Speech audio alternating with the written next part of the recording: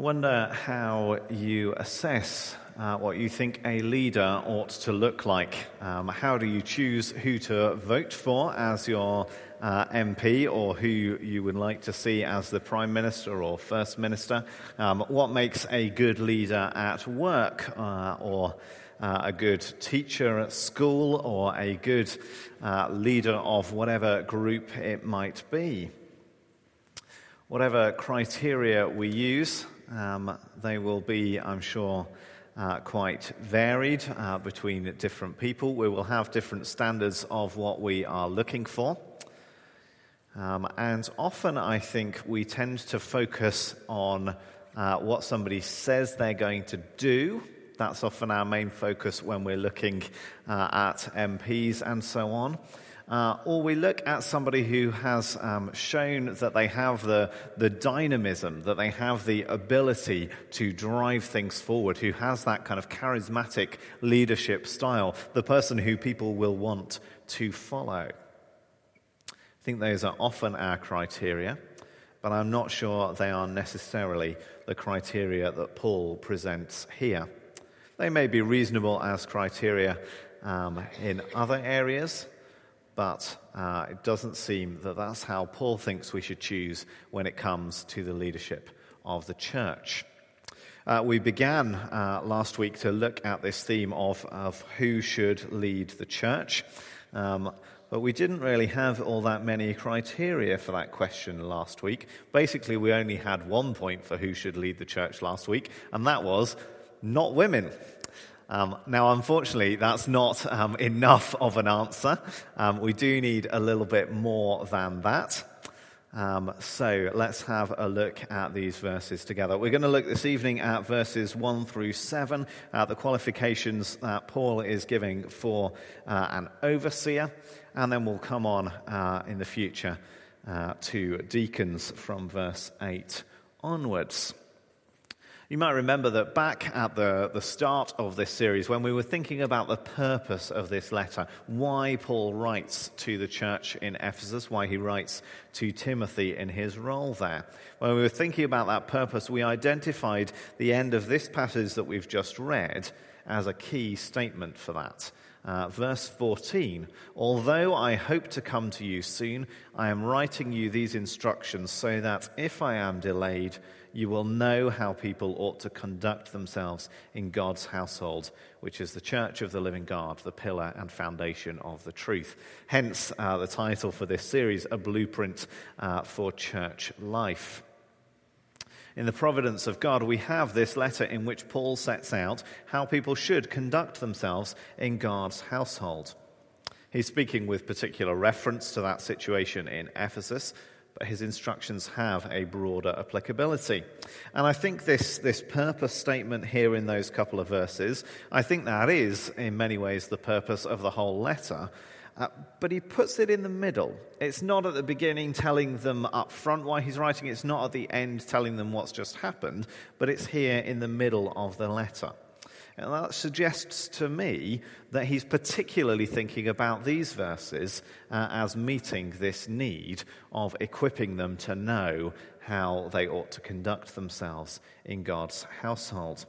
It seems that goal of kind of church order, conduct in the church, that a defining step in that is to set the leadership in order. So some have said that a church will never rise above its leaders. There may be something to that, but I don't think it can be entirely true, certainly given the dramatic falls of far too many church leaders. I hope it is not true that churches never rise above their leaders. It's very sad if that is the case. But nevertheless, it is clear that the leadership of the church does have a massive impact on the life of the whole church. Now, Paul is writing these things to Timothy specifically, Timothy as his delegate there in Ephesus, the one who's gone with apostolic authority to set things right, the one who's going to use that authority to remove and to appoint overseers in the church. But other parts of Scripture do seem to point towards the norm being that the congregation has a definite role in the appointment of their leaders. Certainly that's the model that our denomination, that the Free Church embraces. Elders and deacons are appointed by congregational vote. So what that means is that these verses aren't only relevant to elders who ought to examine themselves and see how we measure up, but also to the whole church, who ought to consider both whether your current overseers meet these requirements and also consider how you are to judge others who might aspire to such office.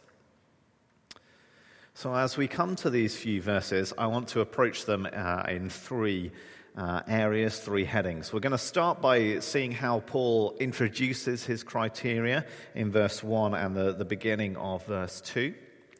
Then we're going to kind of take an overview of the list, how it all hangs together, a few kind of themes of what's going on.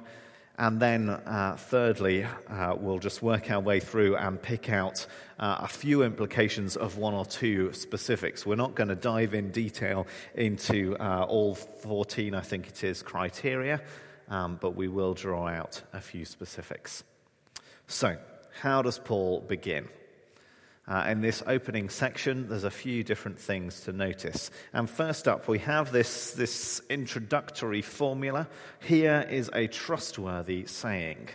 We came across that same phrasing back in verse 15 of chapter 1.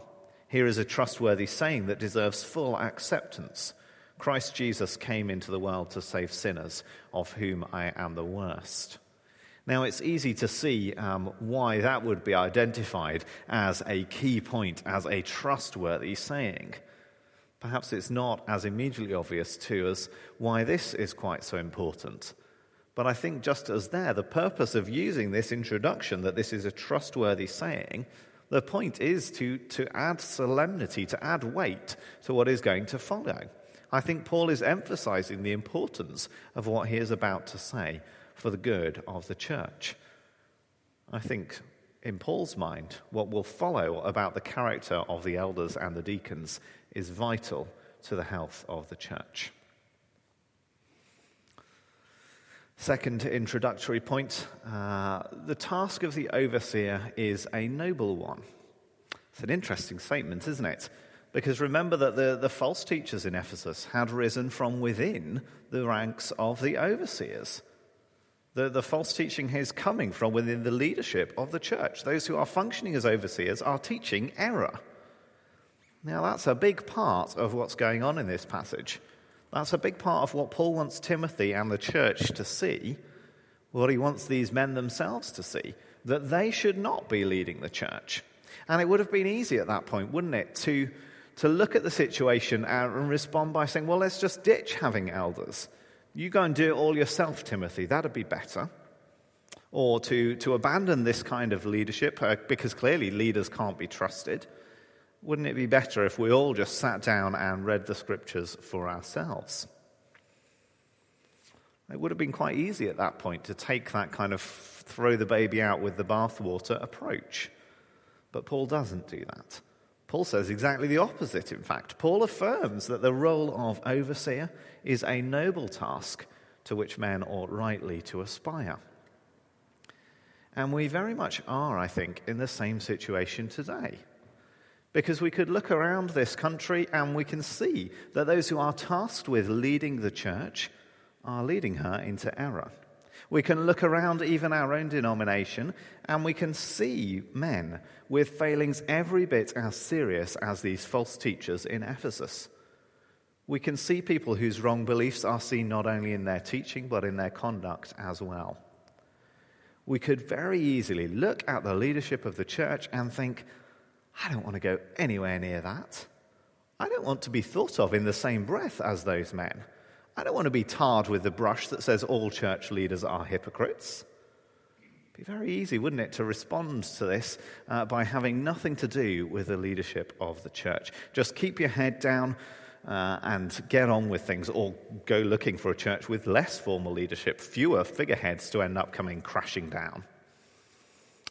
Equally, in the face of this kind of false teaching, they could be thinking, Well, I don't want to have to be brought into conflict with men like that. I don't want to have to go and deal with false teaching.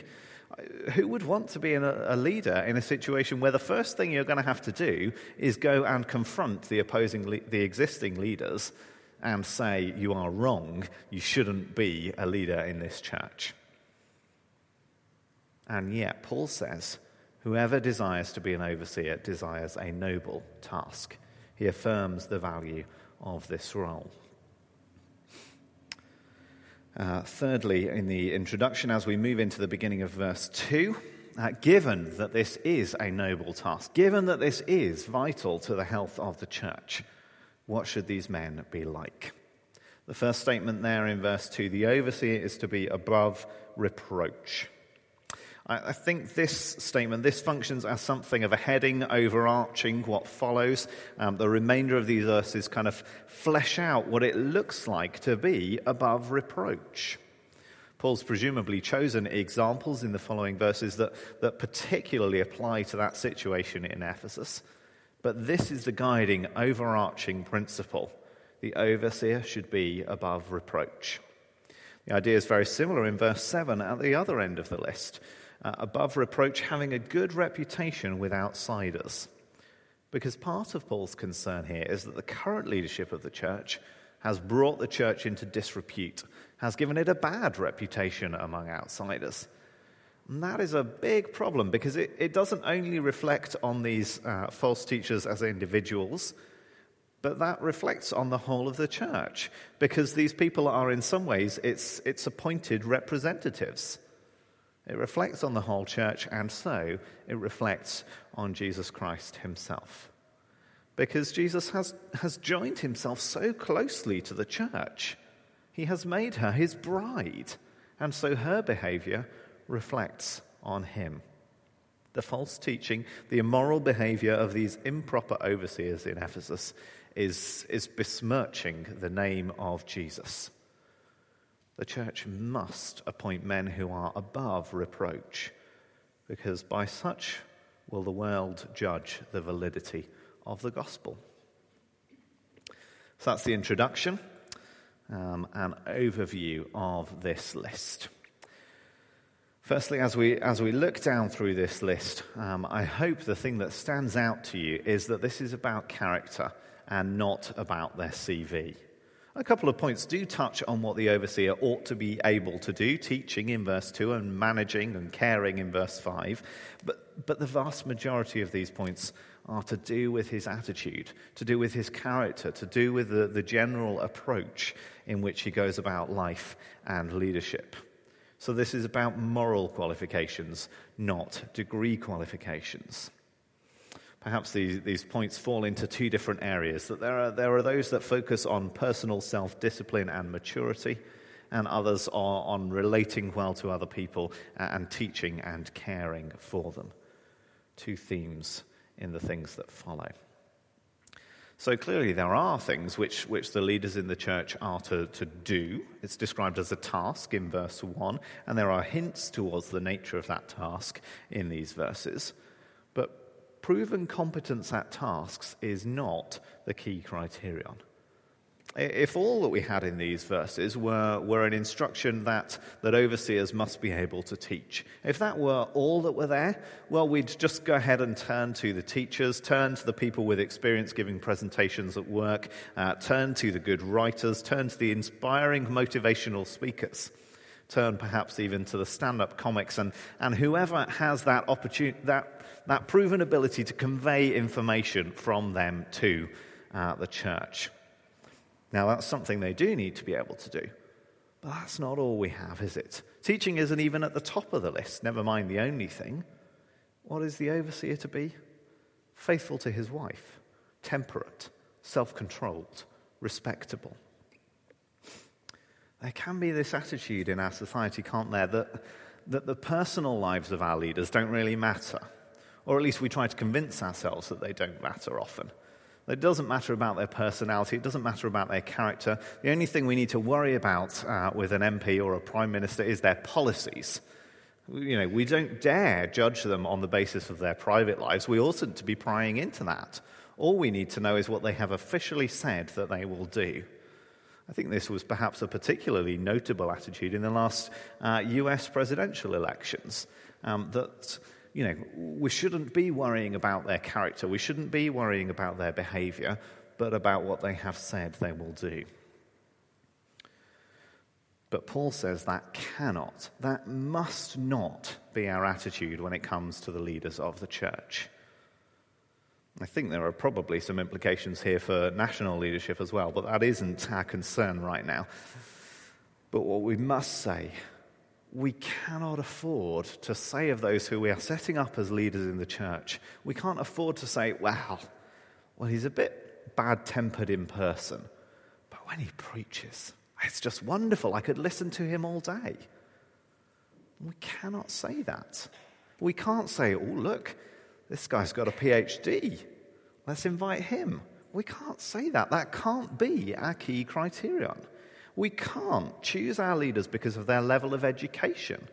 Our criteria must be the criteria that God has given us. And that means character, not just competence. Our inclination today to appoint the rich, the well-known people into leadership positions was just as much of a problem in Timothy's day as it is now. That cannot be our criteria. Second thing on the list in overview, heading 2.2 if you want. These things are hardly earth-shattering, are they? I mean, pretty much all of these things should be true of every Christian, shouldn't they? Aren't all men to be faithful to their wives, and wives to their husbands for that matter? Shouldn't all of us be temperate and self-controlled? Surely it's no more okay for the people in the seats to be lovers of money or to be violent than it is for the person standing at the front. Now, this is an important thing to recognize, that it isn't some completely different standard when we come to talking about the elders. It isn't that having achieved a model Christian life, you then add on top of that a list of other attainments, and then once you've done that, then you can be rewarded with the high rank of elder. No. This is in many ways, this is ordinary, everyday Christian faith and life. I mean, if that's true, though, why say these things at all? I think the answer to that is because we don't all achieve them, do we? In fact, none of us achieve them in full. We deal with the reality that we continue to be dragged down by our sinful hearts. All Christians should be these things, but failing in them doesn't mean you're no longer a Christian. But it does mean you shouldn't be an elder. If you are regularly or dramatically failing to live a life which is above reproach, then the role of elder is not for you. Why is that? Because elders should be able to join Paul in the words of 1 Corinthians 11, verse 1. Imitate me as I also imitate Christ. Elders should be people who can be held up as, albeit imperfect, held up as examples of what it is to lead the Christian life. So these are not earth-shattering things, and yet often they are all too rare. One commentator says, fidelity to one spouse, sobriety and hospitality may seem trivial virtues to those who identify authentic faith with momentary conversion or a single spasm of heroism. But to those who have lived longer and who recognize how the administration of a community can erode even the strongest of characters and the best of intentions, finding a leader who truly is a lover of peace and not a lover of money can be downright exciting. It should be exciting to find people who match up to these standards, because the reality is they are all too rare. A third and final thing on the list as a whole, and that is that these are observable traits, aren't they? These are things that can be seen to at least some degree. It's possible to observe whether somebody tends towards violence or towards gentleness. We can look at people and see something of their attitude towards money, and so on. Now, that's not to say that the externally visible is necessarily the most important. We know we have a God who looks on the heart. But the purpose of this letter is to equip Timothy to actually go and take action, to go and do something about it. And so the emphasis has to be on observable traits, has to be on things that he can actually see. Now, that's not to say it wouldn't be good for prospective leaders to consider whether or not they may be above reproach. They can have a fuller picture of whether or not they are than anyone outside can judge. But the purpose of this list is to let the church judge its leadership. And given its presence in this context, given that it's being written into addressing false teaching, presumably this list is designed to be held up against the false teachers, against the current leadership in Ephesus, and show visibly that they are falling short, that they are not doing what they ought. So the fact that we can't see perfectly into the heart does not mean that we never make judgments about one another. The purpose of this list is to call one another to account. So, friends, when you are choosing elders, when you come to choose your next minister, you are supposed to look at those who desire this noble task and see whether or not they measure up. And friends, you should look at your current leaders and you should consider whether or not we measure up. And if you think not in one area or more, well, Matthew 18 and verse 15 lays out your action plan. Step 1, tell the person in question. If they don't listen, take someone else along. In the case of an elder who you want to challenge and correct, probably the other person to take along is going to be one of your other elders at this point. If that doesn't work, step 3, tell it to the church. That doesn't mean make it a matter of gossip. We have, in our systems in the Free Church at least, we have kind of formal ways of doing that, taking it to the church step, that you speak to the session as a whole, and if necessary, you get the presbytery involved, who have authority over us as your leaders here. See, friends, the reality of false teaching in the church at Ephesus should make us aware that it could happen to us too.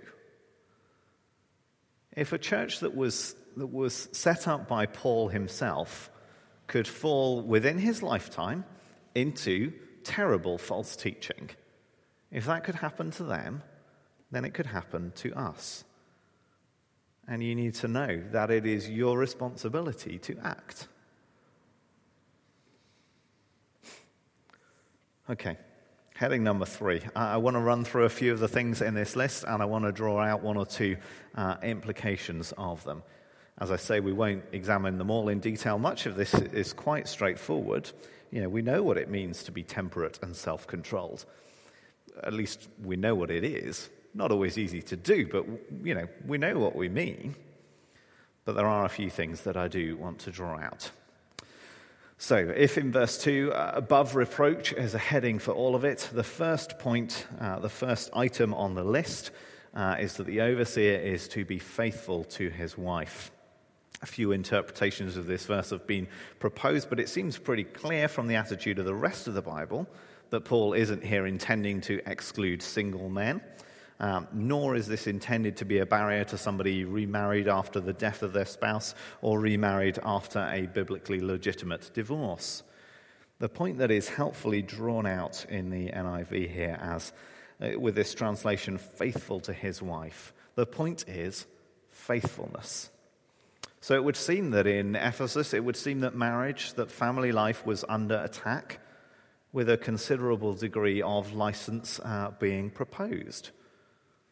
Marital infidelity was every bit as common in that day as it is now.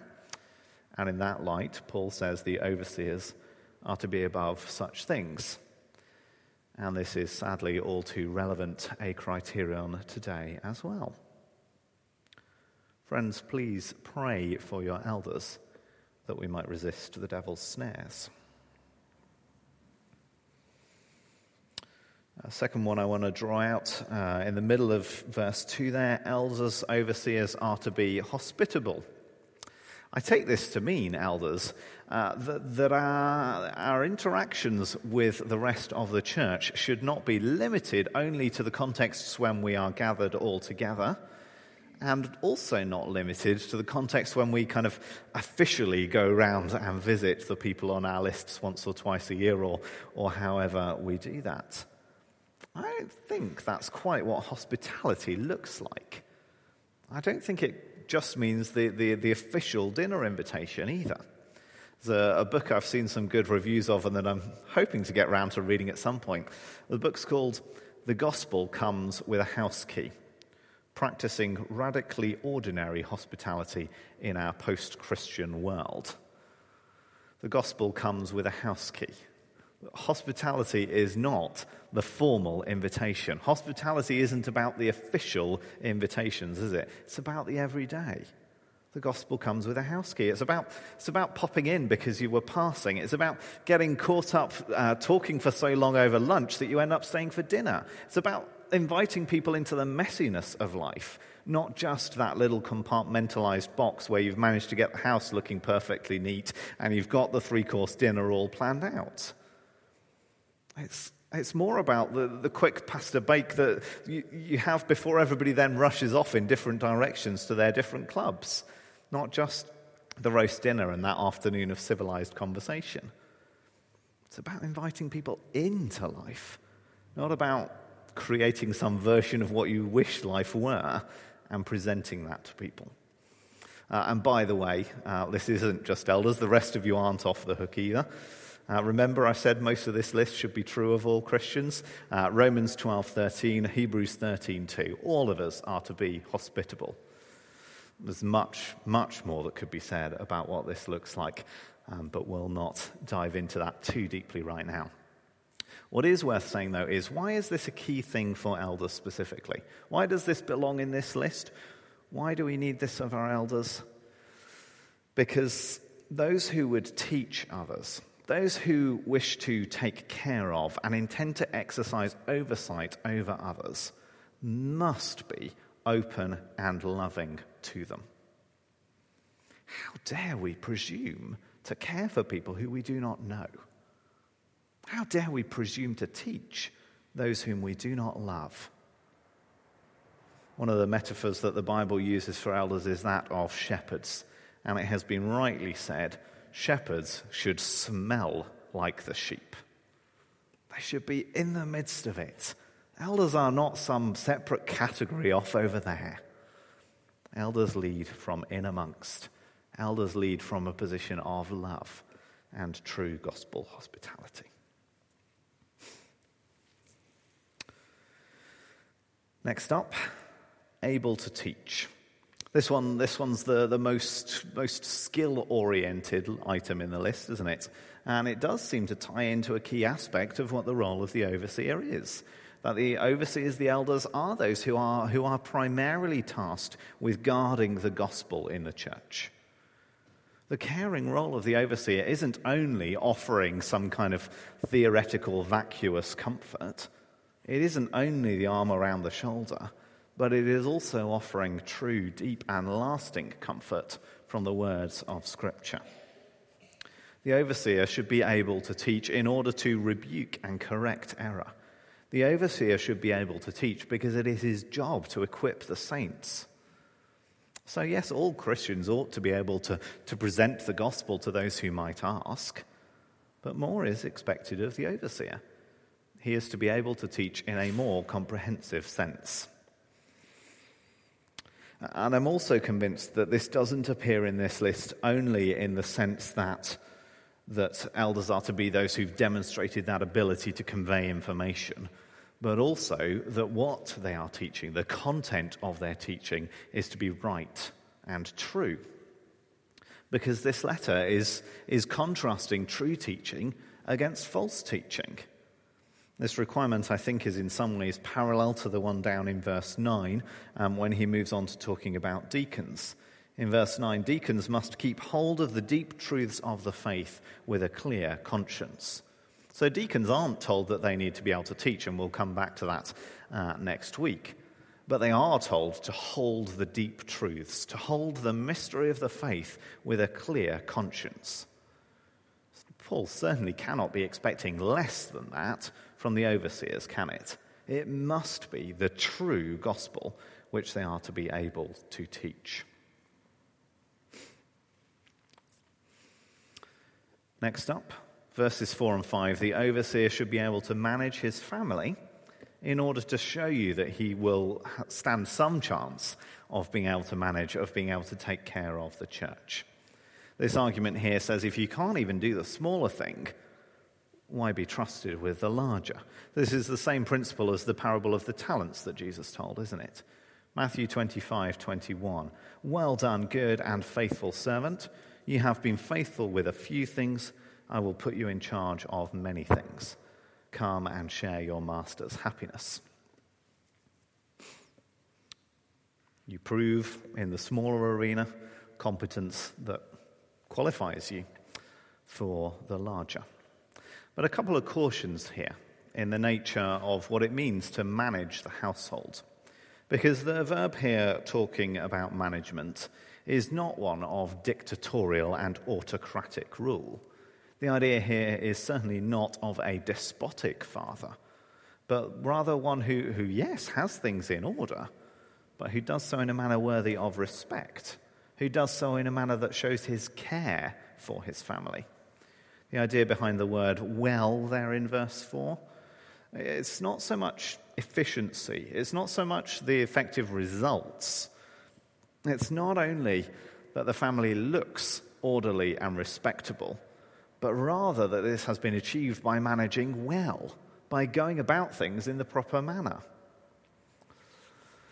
One commentator suggests that the idea here in these verses, with this clause at the end of verse 4, worthy of full respect, that the idea is of an overseer who can manage their family with unruffled dignity.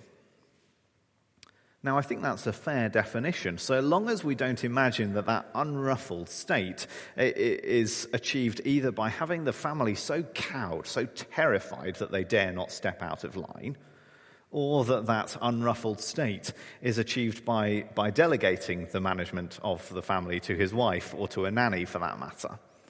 That is not the picture here, is it? The picture here is of a father who is engaged with his family, who genuinely cares for them, and who thereby shows that he has a fair shot at meaningfully caring for the church. Last one to draw out from this list. Verse 6 tells us that overseers ought not to be recent converts. Straightforward enough, but what I want you to notice there is the reason why. Because the danger here is that the recent convert might become conceited.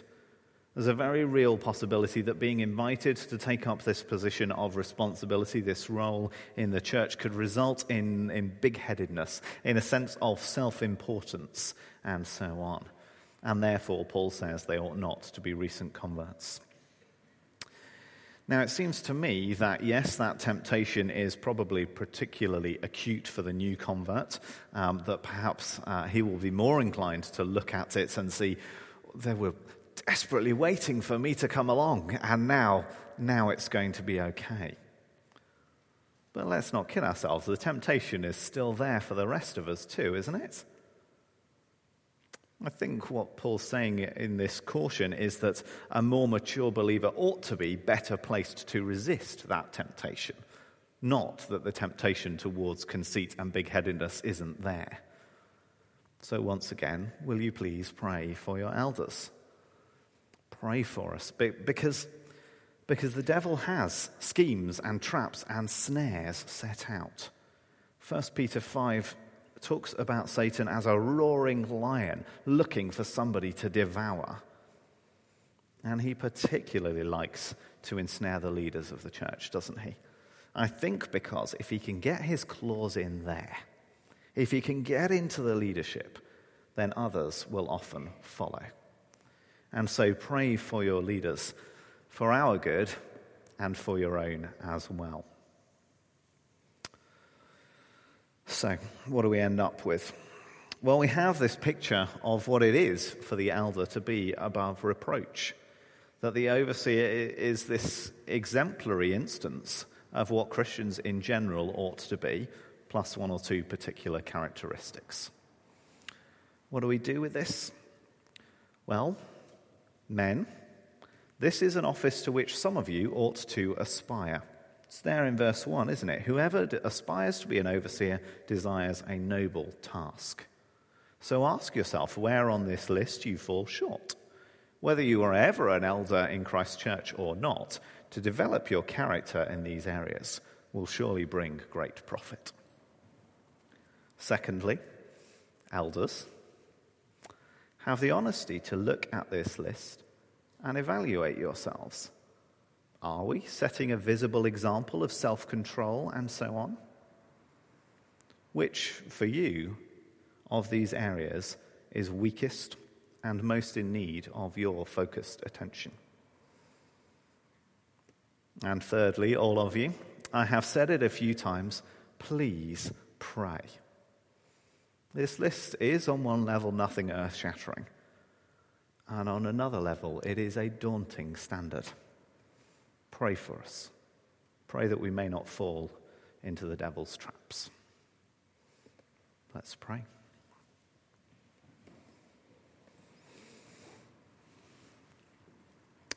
Lord God, we thank you that you set out your standards clearly for us. We thank you that you care about who leads your church. You care about setting things up right, that you care about providing good, godly men of the right character to lead your church. Lord, we do pray that you will provide more leaders for your church here in this place, and that you might guide and equip those whom we have, that we might be better servants of you and better servants of your people here. Lord, guard all of our hearts and our minds, that these might be our standards for those who will serve you in this way. Amen.